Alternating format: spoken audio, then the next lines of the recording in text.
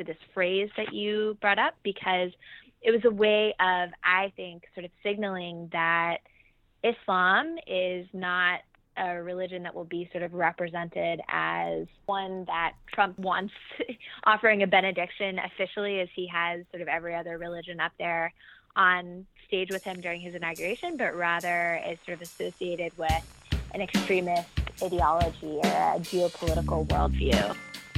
That's Emma Green, a staff writer at The Atlantic who covers the intersection of politics, policy, and religion.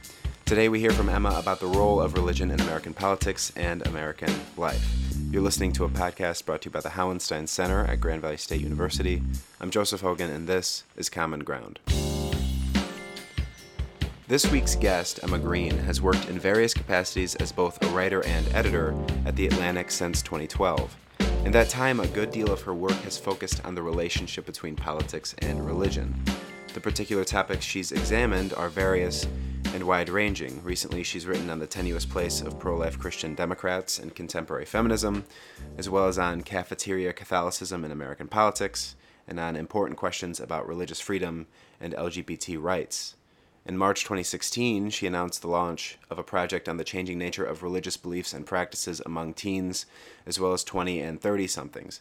Indeed, Green writes compellingly about religious belief and American politics as they interact today. She also writes in a way that I think could help us consider what that interaction could look like in the coming years.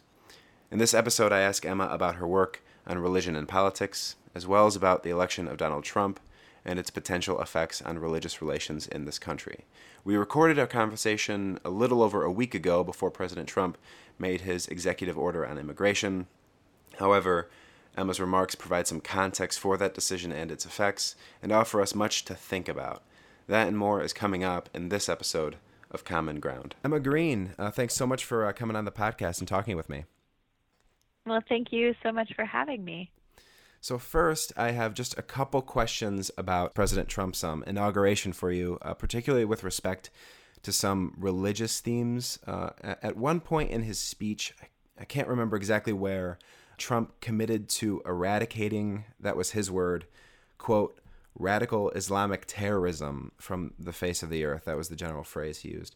What did you think about his use of that phrase? So obviously it was significant in part because some politicians on the right had been challenging President Obama to use it when he was in office. But now that Trump has said it as president, what do you think the ramifications will be for religious relations in this country as well as for Islamic citizens generally? Well, this is certainly an echo of the kind of rhetoric that President Trump used when he was still running for president. And I think it was easily predictable that he would continue to use that kind of rhetoric after his election.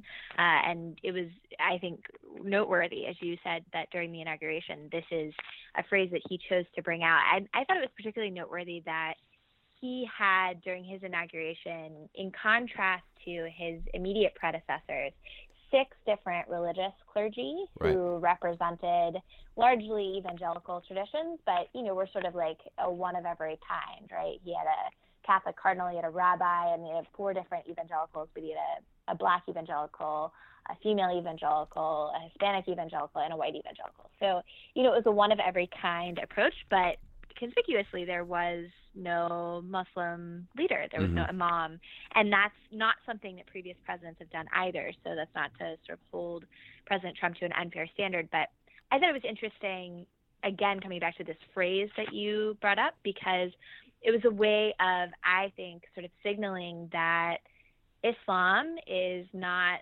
a religion that will be sort of represented as one that Trump wants offering a benediction officially, as he has sort of every other religion up there on stage with him during his inauguration, but rather is sort of associated with an extremist ideology or a geopolitical worldview.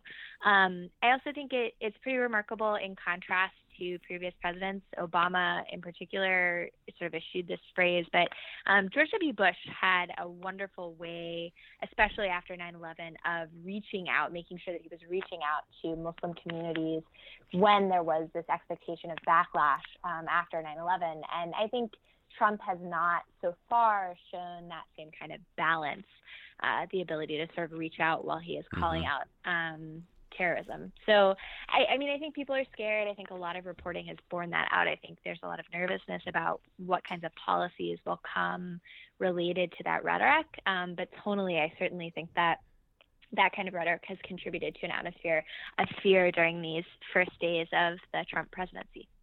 So I'm glad you bring up the fact that there were, as you say, I think like 5 Christian leaders at the inauguration, plus 1 Jewish leader, a rabbi.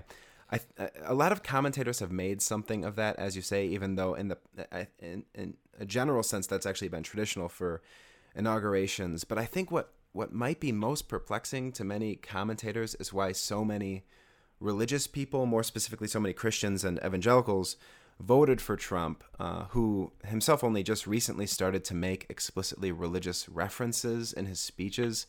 So an interesting article you recently published called "Democrats Have a Religion Problem," I think gets at an important part of this issue. So one of the suggestions of that article seems to be that many Christians, particularly theologically conservative ones, might have embraced Trump simply because the Democrats have really been kind of bad at reaching out to them. So could you talk about that?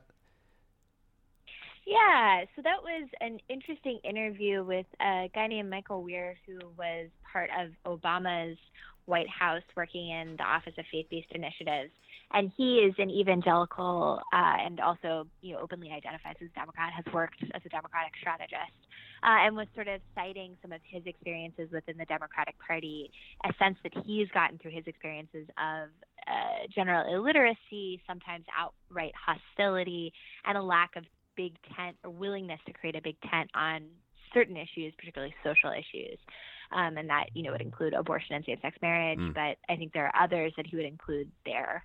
I think there's complexity in trying to combine the two thoughts, which is the challenges that the Democratic Party has faced or made for itself in reaching out to religious Americans of all kinds, not just conservative Christians or evangelical Christians, Catholics, minority groups of all kinds. Muslims didn't break explicitly for Democrats in previous elections. That was sort of a new thing this year.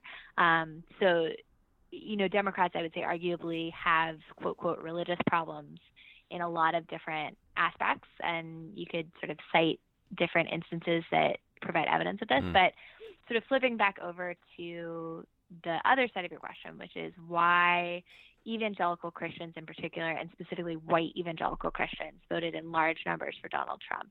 I think some of it is probably alienation from the Democratic Party generally in a cultural sense. I think some of it is feeling that they had one issue that they wanted to make sure was taken care of, which was abortion, and that would be mostly safeguarded through not just presidential and congressional actions, but through the Supreme Court, so an appointment of a pro-life Supreme Court justice.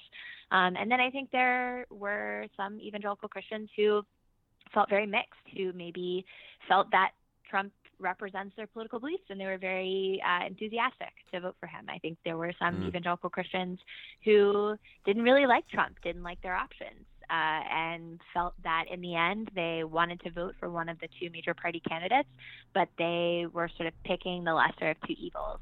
I think evangelicals, while we refer to them as a monolith, in fact, that term encompasses an enormous amount of diversity, both in terms of political ideology, geography, even denominational affiliation, and sort of theological tradition. So it's hard to generalize, I think, why people's reasons are for voting for Trump or doing anything particular. But I think those are probably among the chief reasons, or at least some for some people in that group who did vote by and large for Donald Trump. Yeah, so you've written really compellingly about, you just recently published an article about, I think, pro-life Democrats, or women who marched in the recent Women's March, but who take a pro-life position. And this seems to be a really interesting kind of fault line on the left for a lot of religious people, which is the question of abortion. A lot of people who would be Democrats or who would vote Democratic but who are religious, say particularly Catholic, have that one position that they perhaps would hold strongly enough that to prevent them from voting Democratic. How significant do you think that issue in particular will be in the coming years for a lot of religious people, say, among Catholics, for instance, who would probably vote Democrat but may not based on that particular issue? So I think one important thing to note in dissecting that answer, which I will say that speculating into the future is always a dangerous game. Sure. And if there's one thing that the 2016 election taught me, it's that speculation is a fool's errand. But trying to sort of break it down a little bit. One interesting thing about abortion is that public opinion, by and large, has not changed radically since Roe versus Wade, since 1973. And this is very interesting because the rates of abortion have actually changed quite significantly. Generational turnover has happened, right? There are now young women who are in their adult lives who have never been adults in an era when abortion was illegal. Right. But in fact, public opinion on abortion pretty much stays steady. And, there's a significant portion of the populace who believe abortion is wrong in all circumstances. There are a significant portion that believes that it's, sort of morally mixed, right? It's something that's not preferable, but should be legal in certain circumstances. And then the flip is true. People believe it's moral in all circumstances. People who believe it should mostly be legal, with some sort of edge cases being illegal. So all of that is to say that I think if past trends predict the future well, which we have no reason to think they won't, I think we'll continue to be divided as a country on this. And I think there are sort of two interesting things that I will be watching, or questions that I will be asking. The first is that I think party lines on the issue of abortion are largely non-representative of the populace writ large. So pro-life Democrats in general, and then I'm talking about pro-life Democratic citizens, or citizens who would identify as Democrats, right, are largely not represented by pro-life senators or pro-life congresspeople if they vote for Democrats and are in a district where, the district is represented by a Democrat, because there are very, very few pro-life Democrats who are in National Congress or who vote in pro-life ways on congressional measures. And, at the same time, I think the Republican Party probably doesn't reflect for some of its constituents, some of the ambiguity they might feel about abortion, whether that's wanting to be fully pro-choice or at least have a little bit more wiggle room on the restrictions around abortion. So the way that the parties reflect the populace and whether that will change or continue to be sort of polarized is one question I'm interested in. And then the other, which is something that you pointed out, is that there are probably a number of people who are sort of in that middle space who would break for the Democratic Party if not for the hardline position in support of abortion. I think this is going to become even more relevant with younger generations of highly religious Catholics and highly religious Christians, and particularly evangelical Christians. I think there's a really interesting remapping going along in sort of younger generations of religious Americans who care a lot about racial reconciliation, who care a lot about global issues like human trafficking, who are really enthusiastic about the environment, who are maybe interested in climate change and climate science, who have sort of an intellectual investment in some of these issues that are typically associated with the progressive or democratic left, but who feel also strongly about abortion as an issue. That's something that's really important to them. So I think this is going to be really interesting watching the millennial generation grow up and see, for religious millennials, what happens to them in terms of their party affiliation and what kinds of representation they end up with as they sort of move into the spotlight even more as adult Americans. So I'm really glad you bring up the topic of what kind of questions you're interested in asking as we move forward. So for listeners, you cover politics as well as religion at The Atlantic, and often your articles focus on the intersection of those two things. So anyone who follows your work could probably tell that you have a bit of latitude to ask new and compelling questions about this intersection. So you recently wrote an article, as I said, about pro-life Democrats and feminists that we were just talking about, but also one I noticed recently about Martin Scorsese's film Silence, and which was I love that article, and then a number of pieces about the changing nature, as you were just describing, of religious beliefs and practices among young people. So could you describe in addition to what you just said, sort of what sorts of questions you're most interested in asking about religion and politics, and more generally, what questions did you start asking when you first kind of assumed the religion beat at The Atlantic, and how have your interests developed since then? Wow. Well, that second question is really hard because that would be like trying to take my entire brain and downloading it Sure, and yeah. mapping the ways in which the stew that is my mind, right? Like all of the fuzzy and totally non-distinct questions that are floating around, like, have evolved over time. Well, I guess maybe thematically then, yeah. Yeah. Well, I'll take it this way. So I have been thinking a lot since the election in particular about questions. And I think having good questions is the key for any reporter. It's, I think, so crucial for people who are interested in sort of engaging in public life and public discussions, because it's how you get to interesting people and ideas, and how you detect patterns is asking the right questions. And it's really hard. Asking the right questions is really, really, really hard, and I don't think it's ever a practice that anyone gets perfect at. I certainly am not. But I've been thinking a lot about what are the right questions since the election in particular, and I think there have been recurrent themes in my work over time. So I, cover religion in the proper sense, covering it like City Hall, right? What did the Vatican do? What is the United Methodist Church doing? But I also cover religion adjacent questions. What are sort of the big moral and ethical questions that people struggle with in their daily lives? What are the issues that tend to involve religious belief or be interested, or the religious people tend to be interested in? And that's, social issues, but it's also economic issues, legal issues, it's religious freedom. These have all been themes in my writing. I think they're probably going to continue, but I think right now there is a big evolution happening in what kinds of questions journalists need to be asking, and on the religion beat and religion and politics beat, just as any other, I think that's true.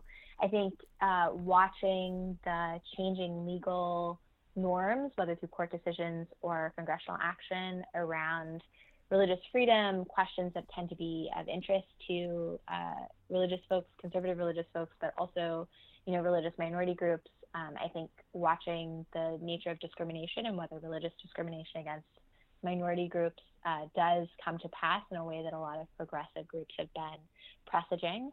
I think in a more general sense, alienation is a huge question right now. And I've been trying to get at this in a number of different ways, but I think, it's one of those huge sort of concept bubbles that requires a lot of different passes. But the sense that people feel really alienated from their politics and really distant from the tools that they have to actually make change in their communities. And I think that's huge and really interesting. And it's not necessarily an explicitly religious question, although I think it has religious notes. But trying to sort of understand that and map it and see what that means for our polity, which is going through a pretty major shock right now. Not just shock in the sense of, everyone is shocked and appalled by Donald Trump, because I don't think that's true. I think there's some people who are quite positive about his presidency. It's more that it's a realignment that's happening, right? So it's shock in the sense that everything is being sort of shaken and switched around right now. And so watching how that shakes out and what the consequences are, I think is a huge sort of storyline and will yield a lot of good questions. So can we talk just for a second about this question of alienation? I think it's really important. So another article you recently published is called Seeking an Escape from Trump's America, in which you describe how some religious people, so in this case Christian anarchists were I think your main subject, but how some religious people were becoming so tired of, or perhaps kind of disillusioned by, the American mainstream that they would potentially decide to form intentional communities in almost Amish fashion. So one line about these various religious groups you write, I think is compelling and kind of gets to the heart of the matter. Quote, "Their answers are different, but they share one thing. They've seen what modern American life looks like, and they want out." So I guess in your view generally, why would some religious communities, particularly minority communities, want to opt out of mainstream American life? Yeah. Well, I think there are a lot of different reasons, right? I mean, I think you could go to either side of what is falsely portrayed as a binary political spectrum and find people who are frustrated with what goes on in mainstream life. And this is not just mainstream politics, although I think that's a big part of it. I mean, people hate Congress. They give extraordinarily low approval ratings to the president. They believe that institutions of sort of tracking political life, like the media, are corrupt and don't trust them.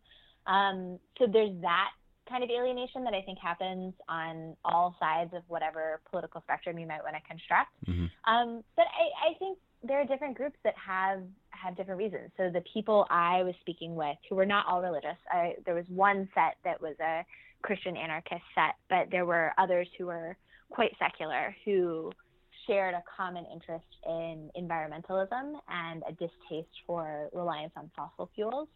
And that was really interesting because, in my view, it was a way of saying our dependencies, the systems and structures that we're all integrated into, are flawed. They're morally bankrupt, and we need to radically overhaul our lives in order to not be participating in that bankrupt system. The only way to do that is to really kind of step outside of the system and create a new way of living and a new life. But there are other dimensions to this. Rod Dreher, who's at the American Conservative, is sort of an orthodox thinker, has a new book, The Benedict Option, that sort of draws on writing he's been doing for a while, which suggests that there could be a model for Christians who are interested in a sort of conservative Christian life that has sort of robust mores and norms modeled around sort of central values and theological convictions.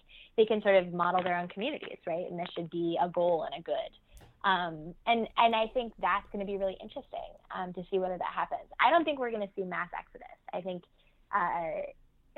inertia is a hugely powerful force, and I think using an iPhone, right, or driving a car, or being sort of vaguely, ambiently aware of what's going on CNN, right? Like, these are things that are just centrifugally present in our lives, and we're just sort of pulled into them over and over again, and it's very, very difficult to exit that in some sort of robust way.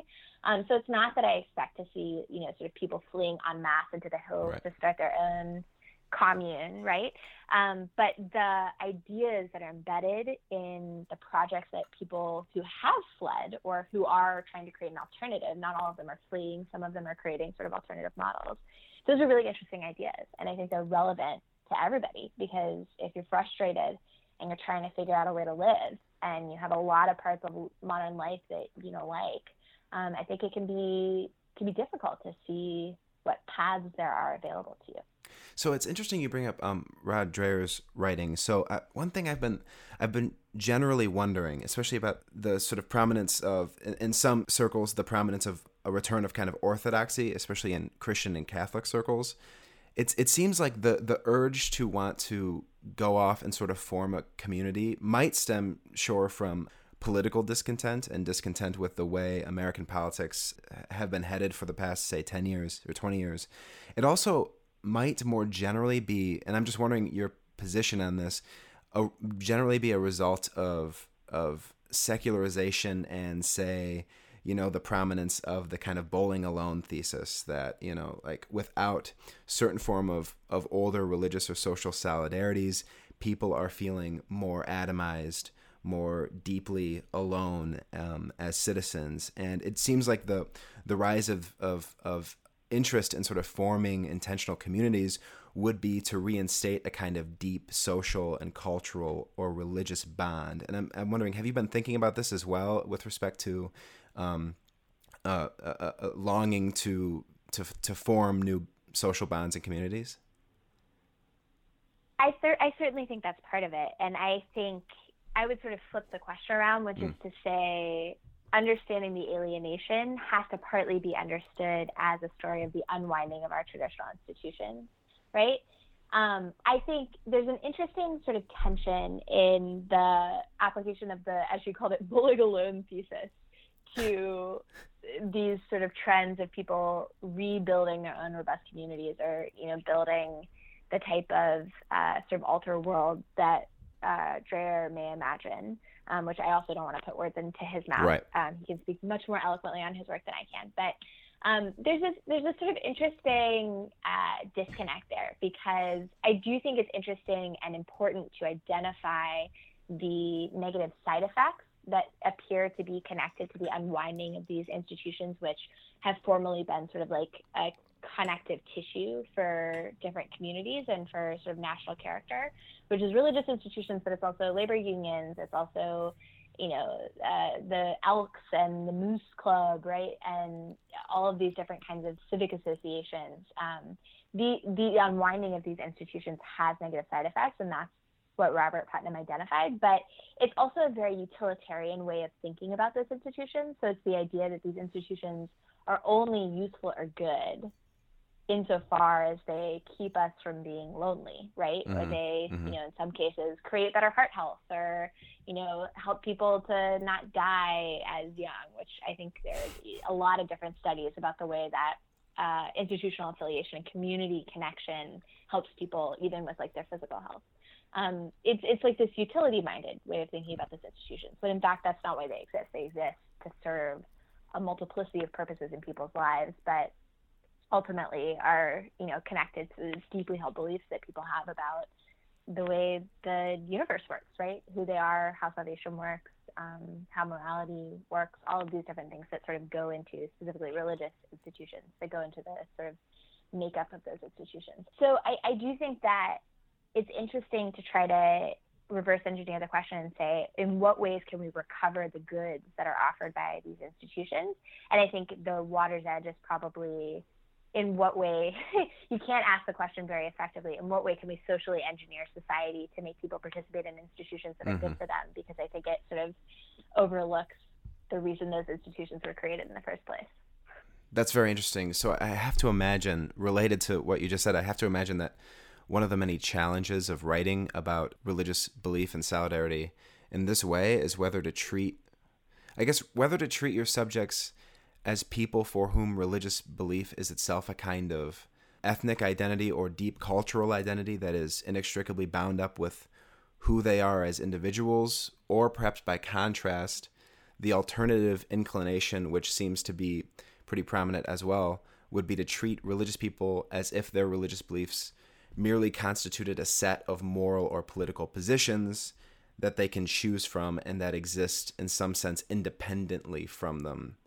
So I guess that seems like a question or a dichotomy that would be something you would have to engage with and wrestle with. Is that true for you? Have I got that right, or am I off about that seeming dichotomy? Yeah, no, that's interesting. And maybe this is too simplistic, but it seems like what you're identifying is the difference or distinction between belief and practice, right? The way in which the habits of religion have an impact on people, and then sort of setting that apart from the way in which people's beliefs or sort of like metaphysical commitments have an effect on them. And I think it's a both and, right? Like, I think the most important thing for me in my work is listening well. And that's one of these habits, again, like asking good questions that I think is a lifetime work and is so difficult. But learning to listen well to people as they explain their own reasons for mm-hmm. participating or not participating in religion, for identifying or not identifying as religious, all of the sort of language that they use, it helps to give a key to how they're thinking about that question of belief versus practice versus culture versus, sort of picking and choosing versus make your own religion. It's just, all of these different factors are sort of floating together and bound up together. So it's about, I think, listening well and trying to understand how people are coming at these questions themselves. So I recently heard Krista Tippett, host of On Being, say in an interview that she thought the greatest danger, or one of the greatest dangers for journalists who cover religion, is that they would treat religious people in the same way they treat politicians, that is, with a certain distrust. Tippett seemed to propose instead that they treat them like, I think she used the term artists. So that is by acknowledging the subjectivity of religious belief, as well as the complexity and beauty of religious experience. So what, I guess related to that, what in your view would make a journalist uniquely good at covering religion? So what traits or habits of mind have you had to develop, in addition to just to just being open and asking questions, what traits have you had to develop to ask good questions about religious people, particularly those outside the mainstream? Well, I think that's hard, and I would use a disclaimer at the top, which is I don't think I have any kind of corner on the market, and I think it's something that you have to practice over time. I think being a good religion reporter is similar to being a good reporter generally, which is learning to ask good questions, learning to listen well, learning to be empathetic towards your subjects and to respect them. This is a piece of wisdom that an older religion journalist shared with me once, which is that the most important thing that you can do as a religion reporter is to make sure that you respect the people who you're reporting on, that you treat them with dignity, and that you are not sort of approaching them with either derision or, as you seem to refer to in the Tippett quote or Tippett phrase, assuming that it's sort of mistrust is the right posture. I will say that I disagree a little bit with the characterization that religion is a subjective craft that is unique to the individual, that we can only understand sort of by using their words of sort of beauty and sublimeness and whatever. I think it's a both and probably a both and plus, in that, I think religion has beauty to it, and I think capturing the beauty that comes from people's religious practices and beliefs is really important. I think also religion is often mediated through institutions, often large and powerful institutions. And those large and powerful institutions are subject to corruption and flaw and internal discontent and discord and tension, just the way any other institution is. And I think it's really important to cover that as well, to not be so enamored by the beauty of it all that you forget that this is, in fact, a human craft, that we are just people, and that in the world of men, there are often conflicts and negative things to be uncovered. And then I would also sort of maybe add a third column, which is only roughly here, and I'm sort of speaking off the cuff, right? But I think understanding religion as ideology, right? So a worldview or a line of approach that helps us understand why people act the way they do, or they make choices, or they have certain kinds of values, is really important. And that's, again, different than understanding religion as beauty, or understanding spirituality as this sort of form of art. It's about understanding people's motivations and worldviews. And I think there are all sorts of delicate ways that you can do that. And I think respecting and being empathetic are really important components of that. But I also think that for journalists, there's a certain amount of dispassion that has to be involved in understanding that as well. So if it's all right, Emma, I'd just like to ask a few questions about you. First, where did you grow up? I grew up outside of Nashville, Tennessee. When you were a kid, or when you were being raised, what was your experience, I guess, with religious faith? Did you grow up in a sort of religiously diverse community? And did the traditions you saw around you, did they seem to have much effect on the political views of people you knew, or even your own family? Well, a lot of different cities claim to be the buckle of the Bible Belt, but I would make a full-throated case that Nashville actually is the buckle of the Bible Belt. Okay. People sort of argue about where that buckle is located, but Nashville, you can do the unique exercise of standing at a very high place and looking out across the vista of the city and seeing how many church steeples you can count. Or alternatively, you can pick a street and see how many miles and how many, like the miles to churches ratio is usually pretty high. Which is all just to say, a lot of places in the South are like that, but it's all to say that Nashville and the area surrounding where I grew up are very religious, very Christian, tend to be fairly homogenous, or at least the place that I grew up was fairly homogenous religiously. But it was a deep part of life. It saturated life. It informed people's views of the world very much. And I think having that background and context was very important for me, sort of coming into this reporting job and understanding that that was a really important basis for a lot of people. It was sort of their, basic language. And that's been super valuable. And I'm really grateful to have had that context and experience. So where did you go to college? I went to Georgetown in Washington, D.C. Okay, that's very interesting. So, what I guess my first question about that is, was it a significant transition to move from your upbringing to a sort of Catholic university in Washington, D.C.? Yeah, mostly because DC is so much colder than Sure. than Tennessee, which is something that I have not gotten over yet. But yeah, I mean, it was a big transition and a wonderful experience in a lot of ways. But I was attracted to Georgetown in part because of its Catholic identity. I liked that the school was committed to academic excellence, but also to having this sort of religious or spiritual component as part of its curriculum and campus life. And so that was a great fit for me, and I loved my time at Georgetown. So what did you study there? I was in the government department, and I specialized in political theory. So you were just mentioning, as you say, Georgetown is a Catholic university, but it is indeed in Washington, D.C., and I think its student body is probably generally liberal or on the left. So it seems to be, correct me if I'm wrong about this or debate me on this point, but it seems to be the kind of university that takes its religious affiliation seriously, really seriously on cultural terms, but may not feel beholden to a certain like strict hierarchy. That is to say, it's not quite like a place like the Franciscan University of Steubenville, which seems to graduate a lot of priests or people who are pretty orthodox. So I guess my first question is, have I got that right? And then what was it like to attend a Catholic university like that, if I did get that characterization right? Well, I don't want to weigh in too much on that. I think depending on who you talk to, they would have various takes. I would say in a general way, Georgetown has a very rich tradition. It's a Jesuit university, and it has a very rich connection to that tradition. I found that to be evident in my time on campus, but it was partly because I deliberately sought it out.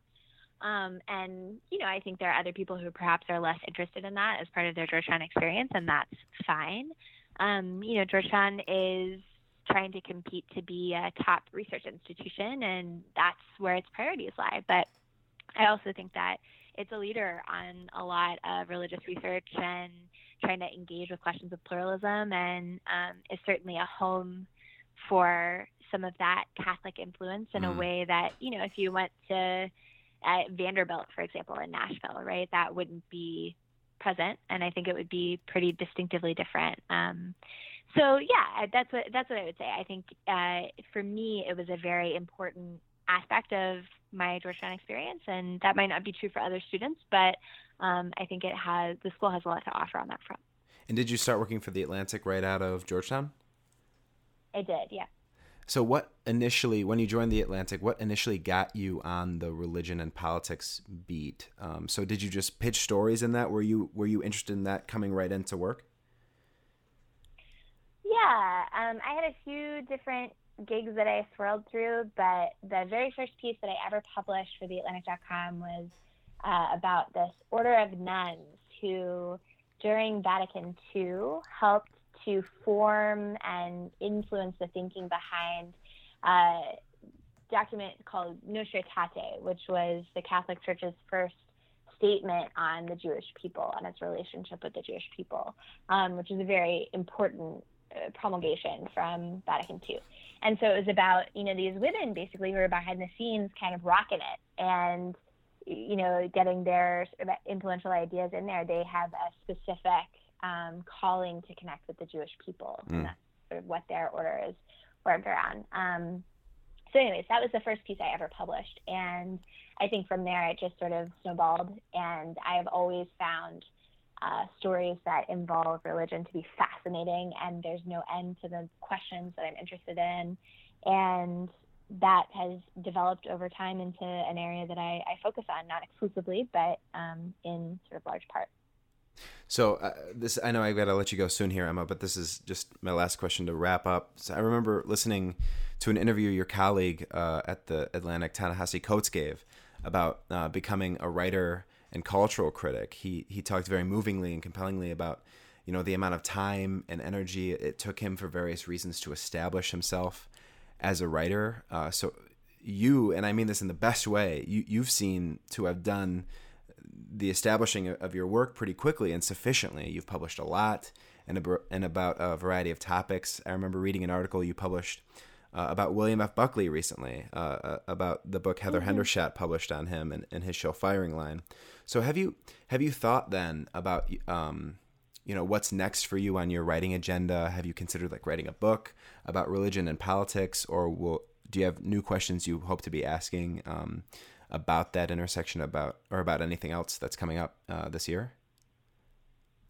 I have the goal of becoming a better reporter and writer, and I think that is a life's work if you're lucky enough to be able to do it. And I only ever think of it in that term, which is if I'm lucky enough to be able to keep doing this, I just hope to continue with the slow boring of hard boards, which is, getting better and better and better at doing this work, which is very, very, very hard. And certainly I find it exciting to do it, and I find it exciting that there is a lot ahead of me that I still find to be challenging and invigorating. So I've got a lot of work. I got a lot of work to do, is what I would say to that. Sure. Well, Emma Green, thanks so much for coming on the podcast and talking with me. Yeah, thank you so much. That was Emma Green, staff writer and editor at The Atlantic. Common Ground is a podcast brought to you by the Hauenstein Center at Grand Valley State University. The director of the Hauenstein Center and producer of this podcast is Gleaves Whitney. Kadar Jabbar edits the podcast, and Andrew Whitney composed our theme music. The Hauenstein Center is inspired by Ralph W. Hauenstein's life of leadership and service. Our programs address many of the most pressing issues in American life. Our annual Progressive Conservative Conference challenges leading thinkers on the left and right to explore the possibility of common ground and to redefine their respective traditions. Our annual conference on the Midwest brings together academics and journalists to discuss the cultural and political significance of the region that's often called flyover country. And of course, the Hauenstein Center is itself a center for presidential studies, and oh, what a year it's been for the presidency. To learn more about our programs, visit hauensteincenter.org and follow Hauenstein GVSU on Facebook and Twitter. You can also follow me on Twitter at Joe Hogan CGI. Thanks for listening. I'm Joseph Hogan, and this has been Common Ground.